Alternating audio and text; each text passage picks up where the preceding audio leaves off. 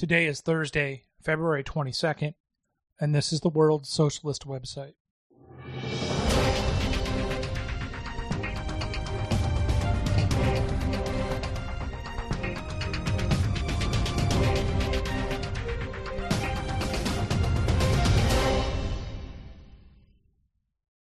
Alabama Court Ruling on Embryos, a Sweeping Attack on Democratic Rights and Science, by Patrick Martin. The ruling issued Friday by the Alabama State Supreme Court, declaring a frozen embryo to be a person under state law, is a sweeping attack on science, democratic rights, and the constitutional separation of church and state. At the same time, the passive, indifferent response of the Biden administration to this ultra-right provocation demonstrates again that no section of the capitalist political elite, including the Democratic Party, will defend democratic rights. This vital political task must be taken up by the working class. The state Supreme Court decision came in response to a civil suit for damages by parents whose embryos were accidentally destroyed at the laboratory where they had been stored for in vitro fertilization, or IVF. A lower court had rejected the suit, ruling that an embryo was not an unborn child, as defined in the state constitution. A referendum approved by Alabama voters in 2018 inserted a ban on abortion into the state constitution, which took effect after the U.S. Supreme Court's Dobbs decision in 2022, appealing Roe v. Wade. The state's highest court overruled the lower court decision, declaring in Orwellian language that fertilized embryos, clusters of protoplasm as small as 100 cells, were extrauterine children, entitled to the same protection under state law as a living, breathing child in a schoolroom. The ruling was outrageous both legally and constitutionally. It purported to use an 1872 state law, allowing parents to sue over the death of a minor child and apply it to embryos created by IVF, a medical technique only developed in the 1970s, more than a century later.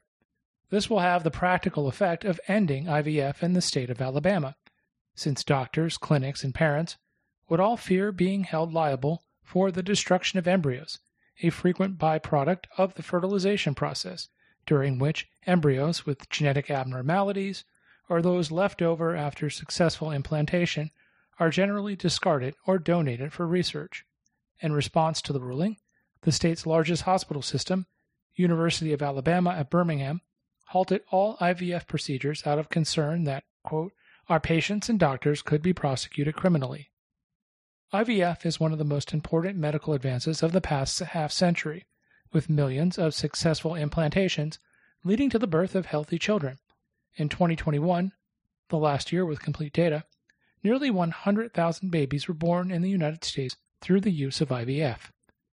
But even if some fertility clinics managed to survive in Alabama, the court's decision drastically increased the difficulty and expense of IVF, which is already $15,000 to $20,000. An enormous burden on working-class parents who want children. Resolve, the International Infertility Association, described the decision as, quote, a terrifying development for the 1 in 6 people impacted by infertility who need in vitro fertilization to build their families, unquote. And it warned, quote, this ruling has profound implications far beyond Alabama's borders. Every American who wants or needs access to family-building options like IVF should be deeply concerned about this development and the precedent it will set across this country, unquote. The Alabama ruling is a direct consequence of the U.S. Supreme Court's Dobbs decision, which overturned Roe v. Wade, the watershed 1973 Supreme Court decision which struck down anti-abortion laws across the country. Dobbs also called into question the earlier 1962 decision in Griswold v. Connecticut, which struck down a ban on contraception in Connecticut and for the first time acknowledged a constitutional right to privacy.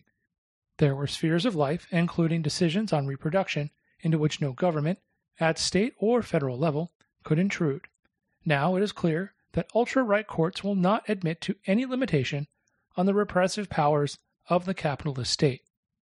Constitutionally, the ruling is in brazen defiance of the First Amendment, which begins with the words, Congress shall make no law respecting an establishment of religion or prohibiting the free exercise thereof. This prohibition was extended to the states by the 14th Amendment, which incorporated all the amendments that constitute the Bill of Rights. But the 138-page ruling is clearly based on Christian fundamentalist religious principles, which will now be imposed on the people of Alabama, regardless of their own views. Even in Alabama, the state with the highest percentage of evangelicals, that figure only comes to 49%, according to a recent report by Pew Research. The concurring opinion by Chief Justice Tom Parker openly quotes the Bible, including Genesis and the prophet Jeremiah, as the basis of his quote-unquote legal opinion. Parker wrote, quote, "Human life cannot be wrongfully destroyed without incurring the wrath of a holy God, who views the destruction of his image as an affront to himself. Even before birth, all human beings bear the image of God, and their lives cannot be destroyed without effacing his glory." Unquote.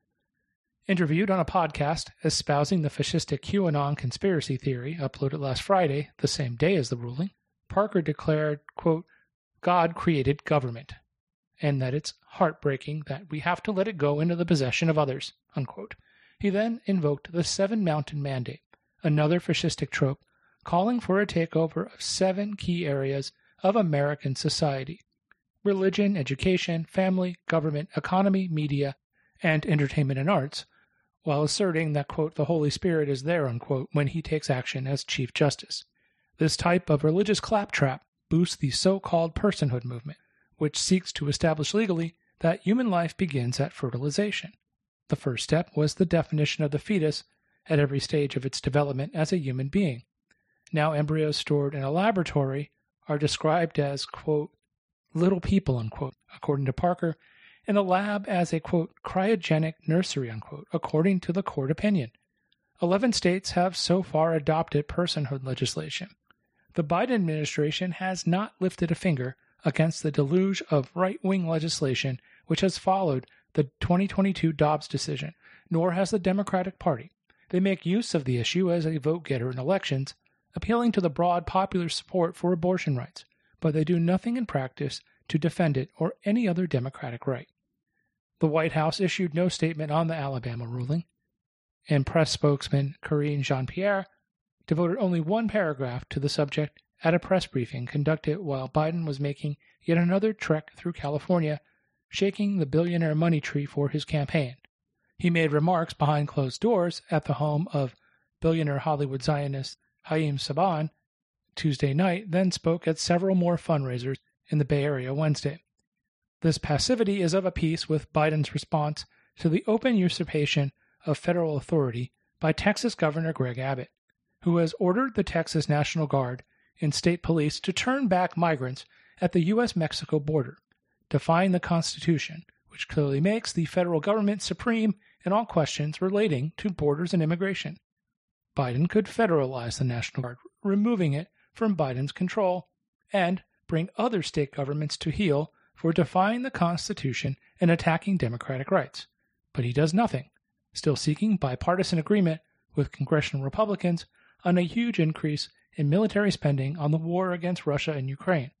In effect, he is allowing a vast area of the country, ruled by Republican governors and Republican-controlled state legislatures, to carry out the policies espoused by the fascist Republican presidential candidate, ex-President Donald Trump.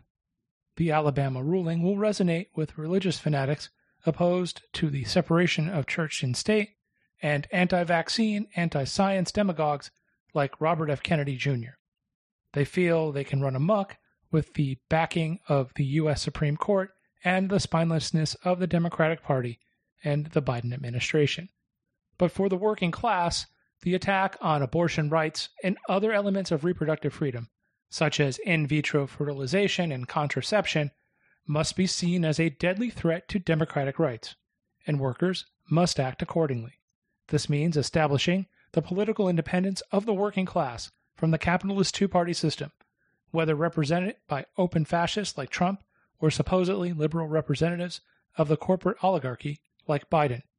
The central question is to mobilize the strength of the working class in political struggle against the entire capitalist system and its political defenders on the basis of a socialist program.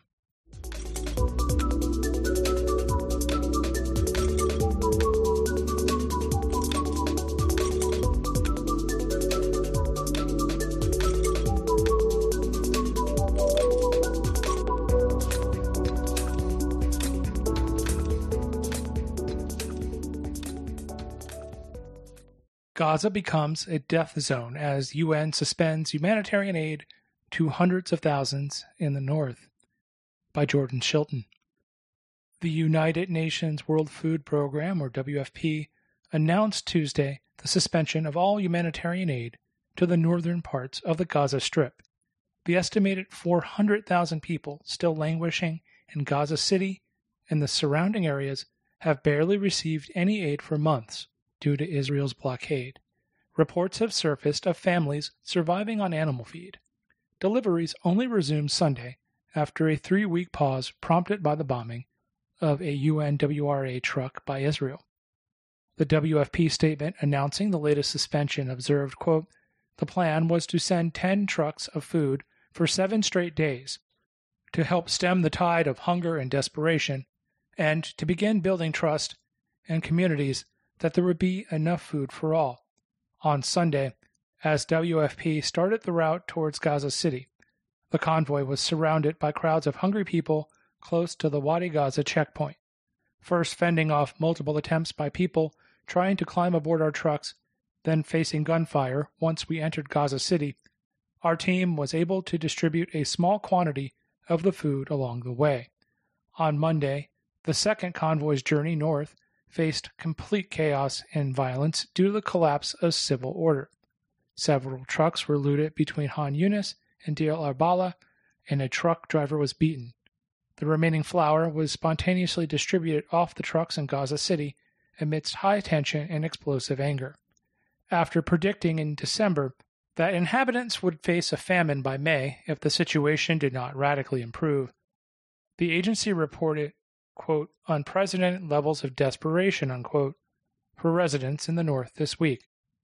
A report released by the WFP and UNICEF Monday revealed that 1 in 6 children in the northern Gaza Strip under the age of 2 are acutely malnourished.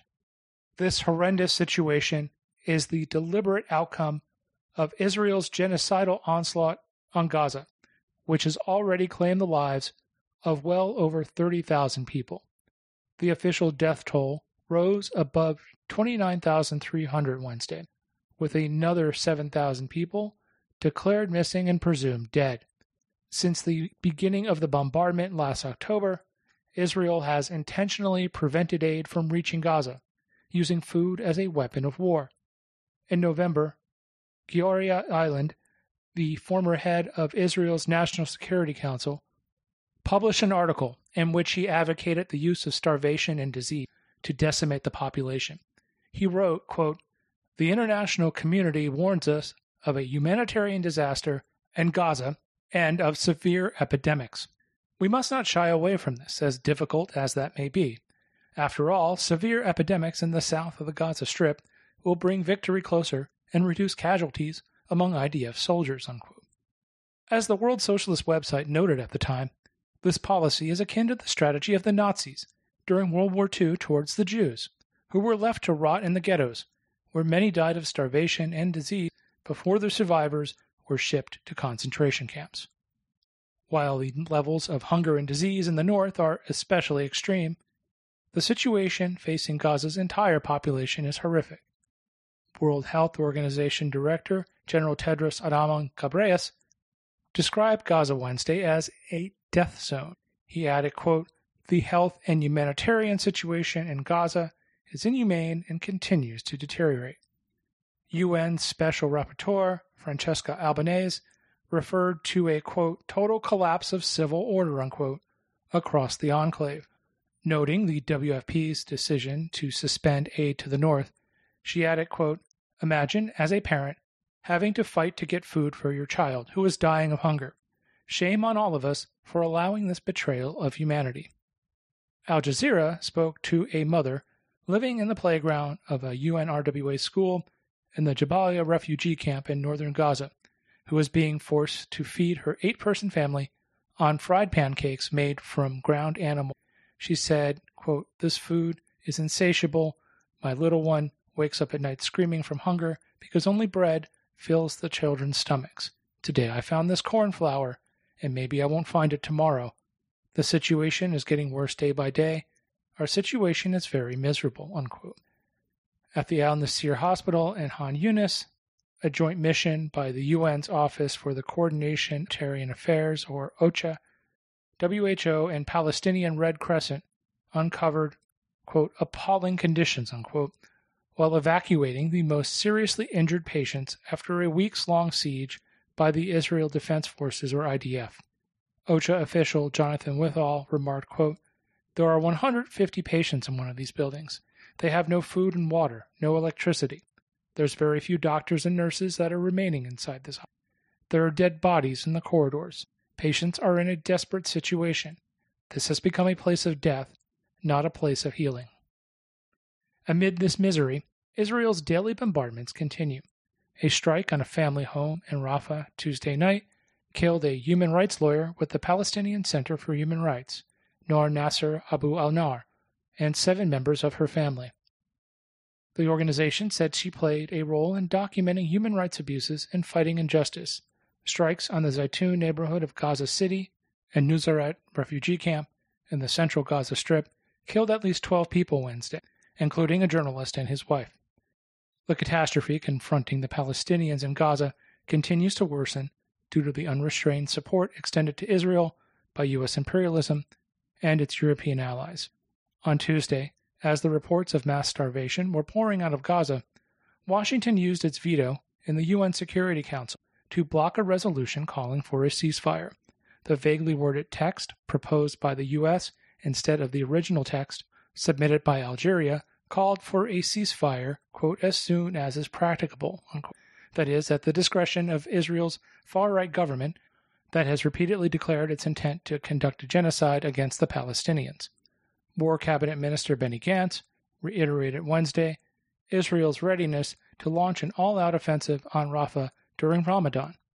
At least 1.4 million people are crammed into the city, which was home to just 280,000 prior to Israel's bombardment. A ground offensive would force the Palestinians from their last refuge in Gaza, realizing Israel's plan to ethnically cleanse the enclave in order to establish Jewish settlements and direct security control. The imperialist powers' endorsement of this savagery is linked to their pursuit of a region-wide war targeting Iran and its allies.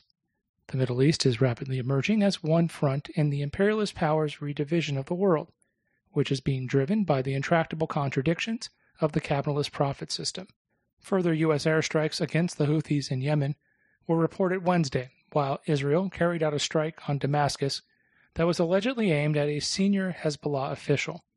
Washington is determined at all costs to consolidate its dominance over the energy-rich Middle East against its rivals, above all, China and Russia, even at the cost of a regional bloodbath. The only social force capable of bringing an end to the misery of Gaza's population and stopping the descent of the Middle East into war is the international working class, mobilizing the mass opposition to Israel's genocide that has been expressed by millions of people in demonstrations around the world over recent months. Workers must fight to halt all military supplies and production destined for Israel. The urgent task is the building of an international anti-war movement to stop the genocide and the imperialist escalation of a Third World War by advancing a socialist program to put an end to crisis-ridden capitalism.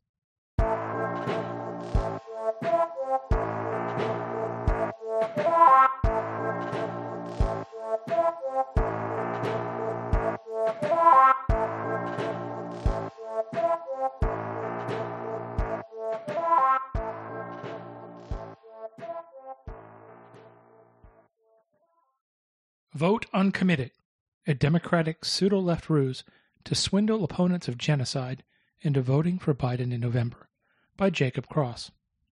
As President Joe Biden continues to hemorrhage support among broad layers of the population over his unyielding support for the U.S. NATO-backed Israeli slaughter and starvation of Palestinians in Gaza, pseudo-left forces have been activated in an attempt to save Biden's presidential campaign.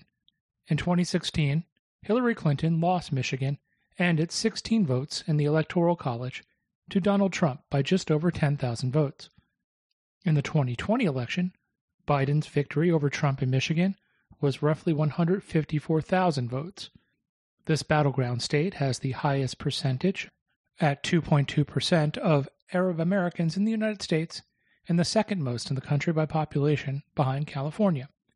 A 2020 exit poll conducted by the Council on American Islamic Relations found that 69% of registered Muslim voters selected Biden, while only 17% chose Trump. In the 2016 election, Trump received a similar margin, 13%. However, since October 7th, polling by major media organizations and political groups has shown that at least two-thirds, if not more, of Muslim and/or Arab Americans indicate that they will not vote for Biden, with many open to a third-party candidate. Sections of the ruling class are terrified that widespread disgust with Biden and the Democratic Party over the genocide in Gaza will result in masses of workers and youth not only refusing to vote for Biden, but breaking with the Democratic Party entirely and looking for new independent forms of struggle. While the Socialist Equality Party fights to develop the anti-genocide protests into a conscious movement of the working class against the government and the capitalist system, the source of inequality, war, and fascism, pseudo-left elements respond to the historic breakdown of the capitalist system with cynical political maneuvers aimed at rescuing the Biden campaign and channeling disaffected workers and youth back behind the Democratic Party. Leading the cheering section for Genocide Joe is Democratic Socialists of America member and Democratic Congresswoman Alexandria Ocasio-Cortez. Since the start of the new year, the phony socialist from New York has appeared on podcasts and cable news shows to trumpet the alleged accomplishments of the Biden administration and tell the world that her support for Biden's re-election in November is a easy decision. Ocasio-Cortez's fulsome support for Biden was recently profiled by Philip Elliott for Time magazine in an article published February 16th titled, How Alexandria Ocasio-Cortez Became One of Joe Biden's Most Valuable Boosters. Elliott wrote, quote, AOC's main job in 2024 may be President Joe Biden's most valuable pinch hitter.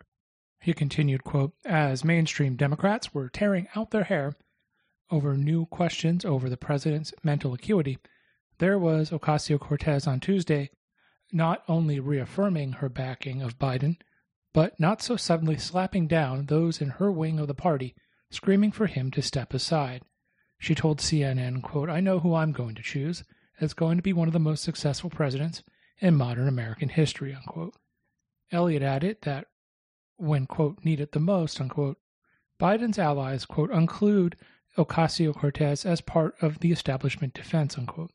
While AOC is overt in her support for Genocide Joe, other members of the squad, the self-declared progressive and left-wing representatives in Congress, are supporting Biden through less overt means.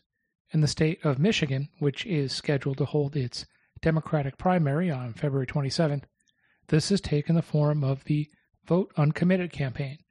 Unlike many other states, Democratic primary voters in Michigan have the option to choose uncommitted on the ballot, in addition to Joe Biden, Marianne Williamson, and Dean Phillips. There is no question that, despite widespread anger, Biden will win the Michigan primary on Tuesday. Williamson has already suspended her campaign, and Phillips, who has marketed himself as a younger version of Biden, has yet to garner any support beyond the margin of error.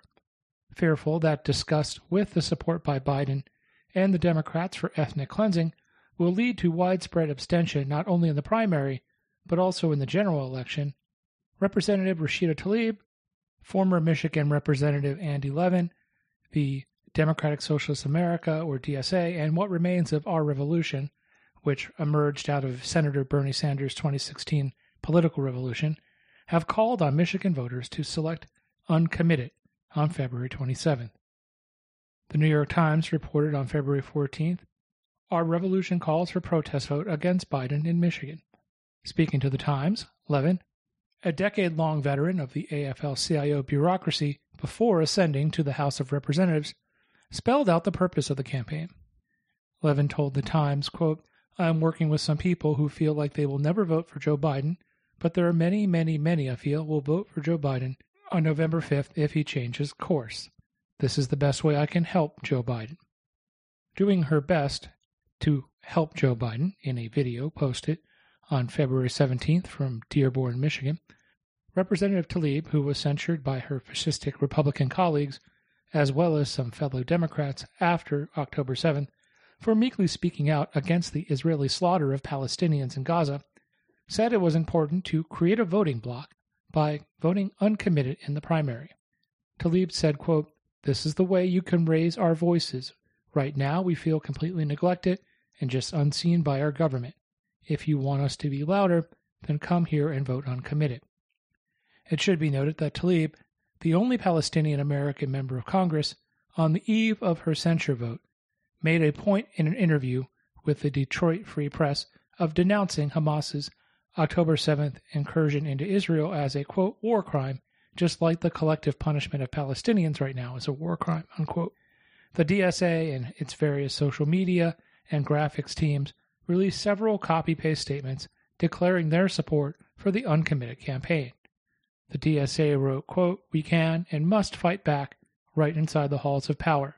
That's why we call upon all comrades to call their Congress members," unquote.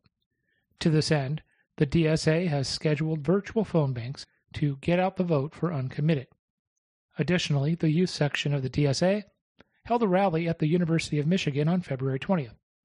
Despite heavy coverage of the Uncommitted campaign on cable television and promotion by various pseudo-left forces, only a few dozen students participated in Tuesday's rally at the college. Addressing the small crowd, Levin said it was time to, quote, "turn from war to diplomacy. At long last, Joe Biden, you can become a much greater president by leading the turn to peace," unquote. After a muted response, Levin pleaded, quote, "text all your friends all across the state, all the campuses across the state. Get out there and vote. Don't stay home," unquote. The same day the rally was held in Ann Arbor, the New York Times, the unofficial press organ of the Democratic Party, published an opinion piece by the Democratic mayor of Dearborn, Abdullah Hammoud, in support of the Uncommitted charade. Hammoud wrote, quote, "My greatest fear is that Mr. Biden will not be remembered as the president who saved American democracy in 2020, but rather as the president who sacrificed it for Benjamin Netanyahu in 2024. Hammoud continued, quote, "It is for that reason that I will be checking the box for Uncommitted on my presidential primary ballot next Tuesday. In doing so, I am choosing hope. The hope is that Mr. Biden will listen." If the last 4 months of global mass protests have proven anything, it is that hope and moral appeals to the perpetrators of the slaughter are less than useless. No matter how many people vote Uncommitted on February 27th, the U.S. government and the Biden administration, the Democratic and Republican parties, will continue to supply the genocidal Zionist regime with all the political, military, and economic support it needs to carry out the final solution of the Palestinian question. The question for workers and youth, discussed it with the U.S.-Israeli genocide, is not how to register a protest vote, but what is the social force capable of putting a stop to the slaughter? The fight to end war and genocide requires a turn to the working class, the international social force comprised of billions of people all around the world that not only produces all of society's wealth, but can stop the production and transfer of weapons through a mass general strike. This has been Paul Fuller for the World Socialist Website. The World Socialist Website is published by the International Committee of the Fourth International, the ICFI, the leadership of the World Socialist Movement, the Fourth International founded by Leon Trotsky in 1938. The World Socialist Website relies entirely on the donations of readers and listeners for financial support. To give to the WSWS or to set up a regular monthly contribution, go to wsws.org/donate. We urge our listeners to join the International Committee of the Fourth International and one of its affiliated political parties and take up the struggle for socialism.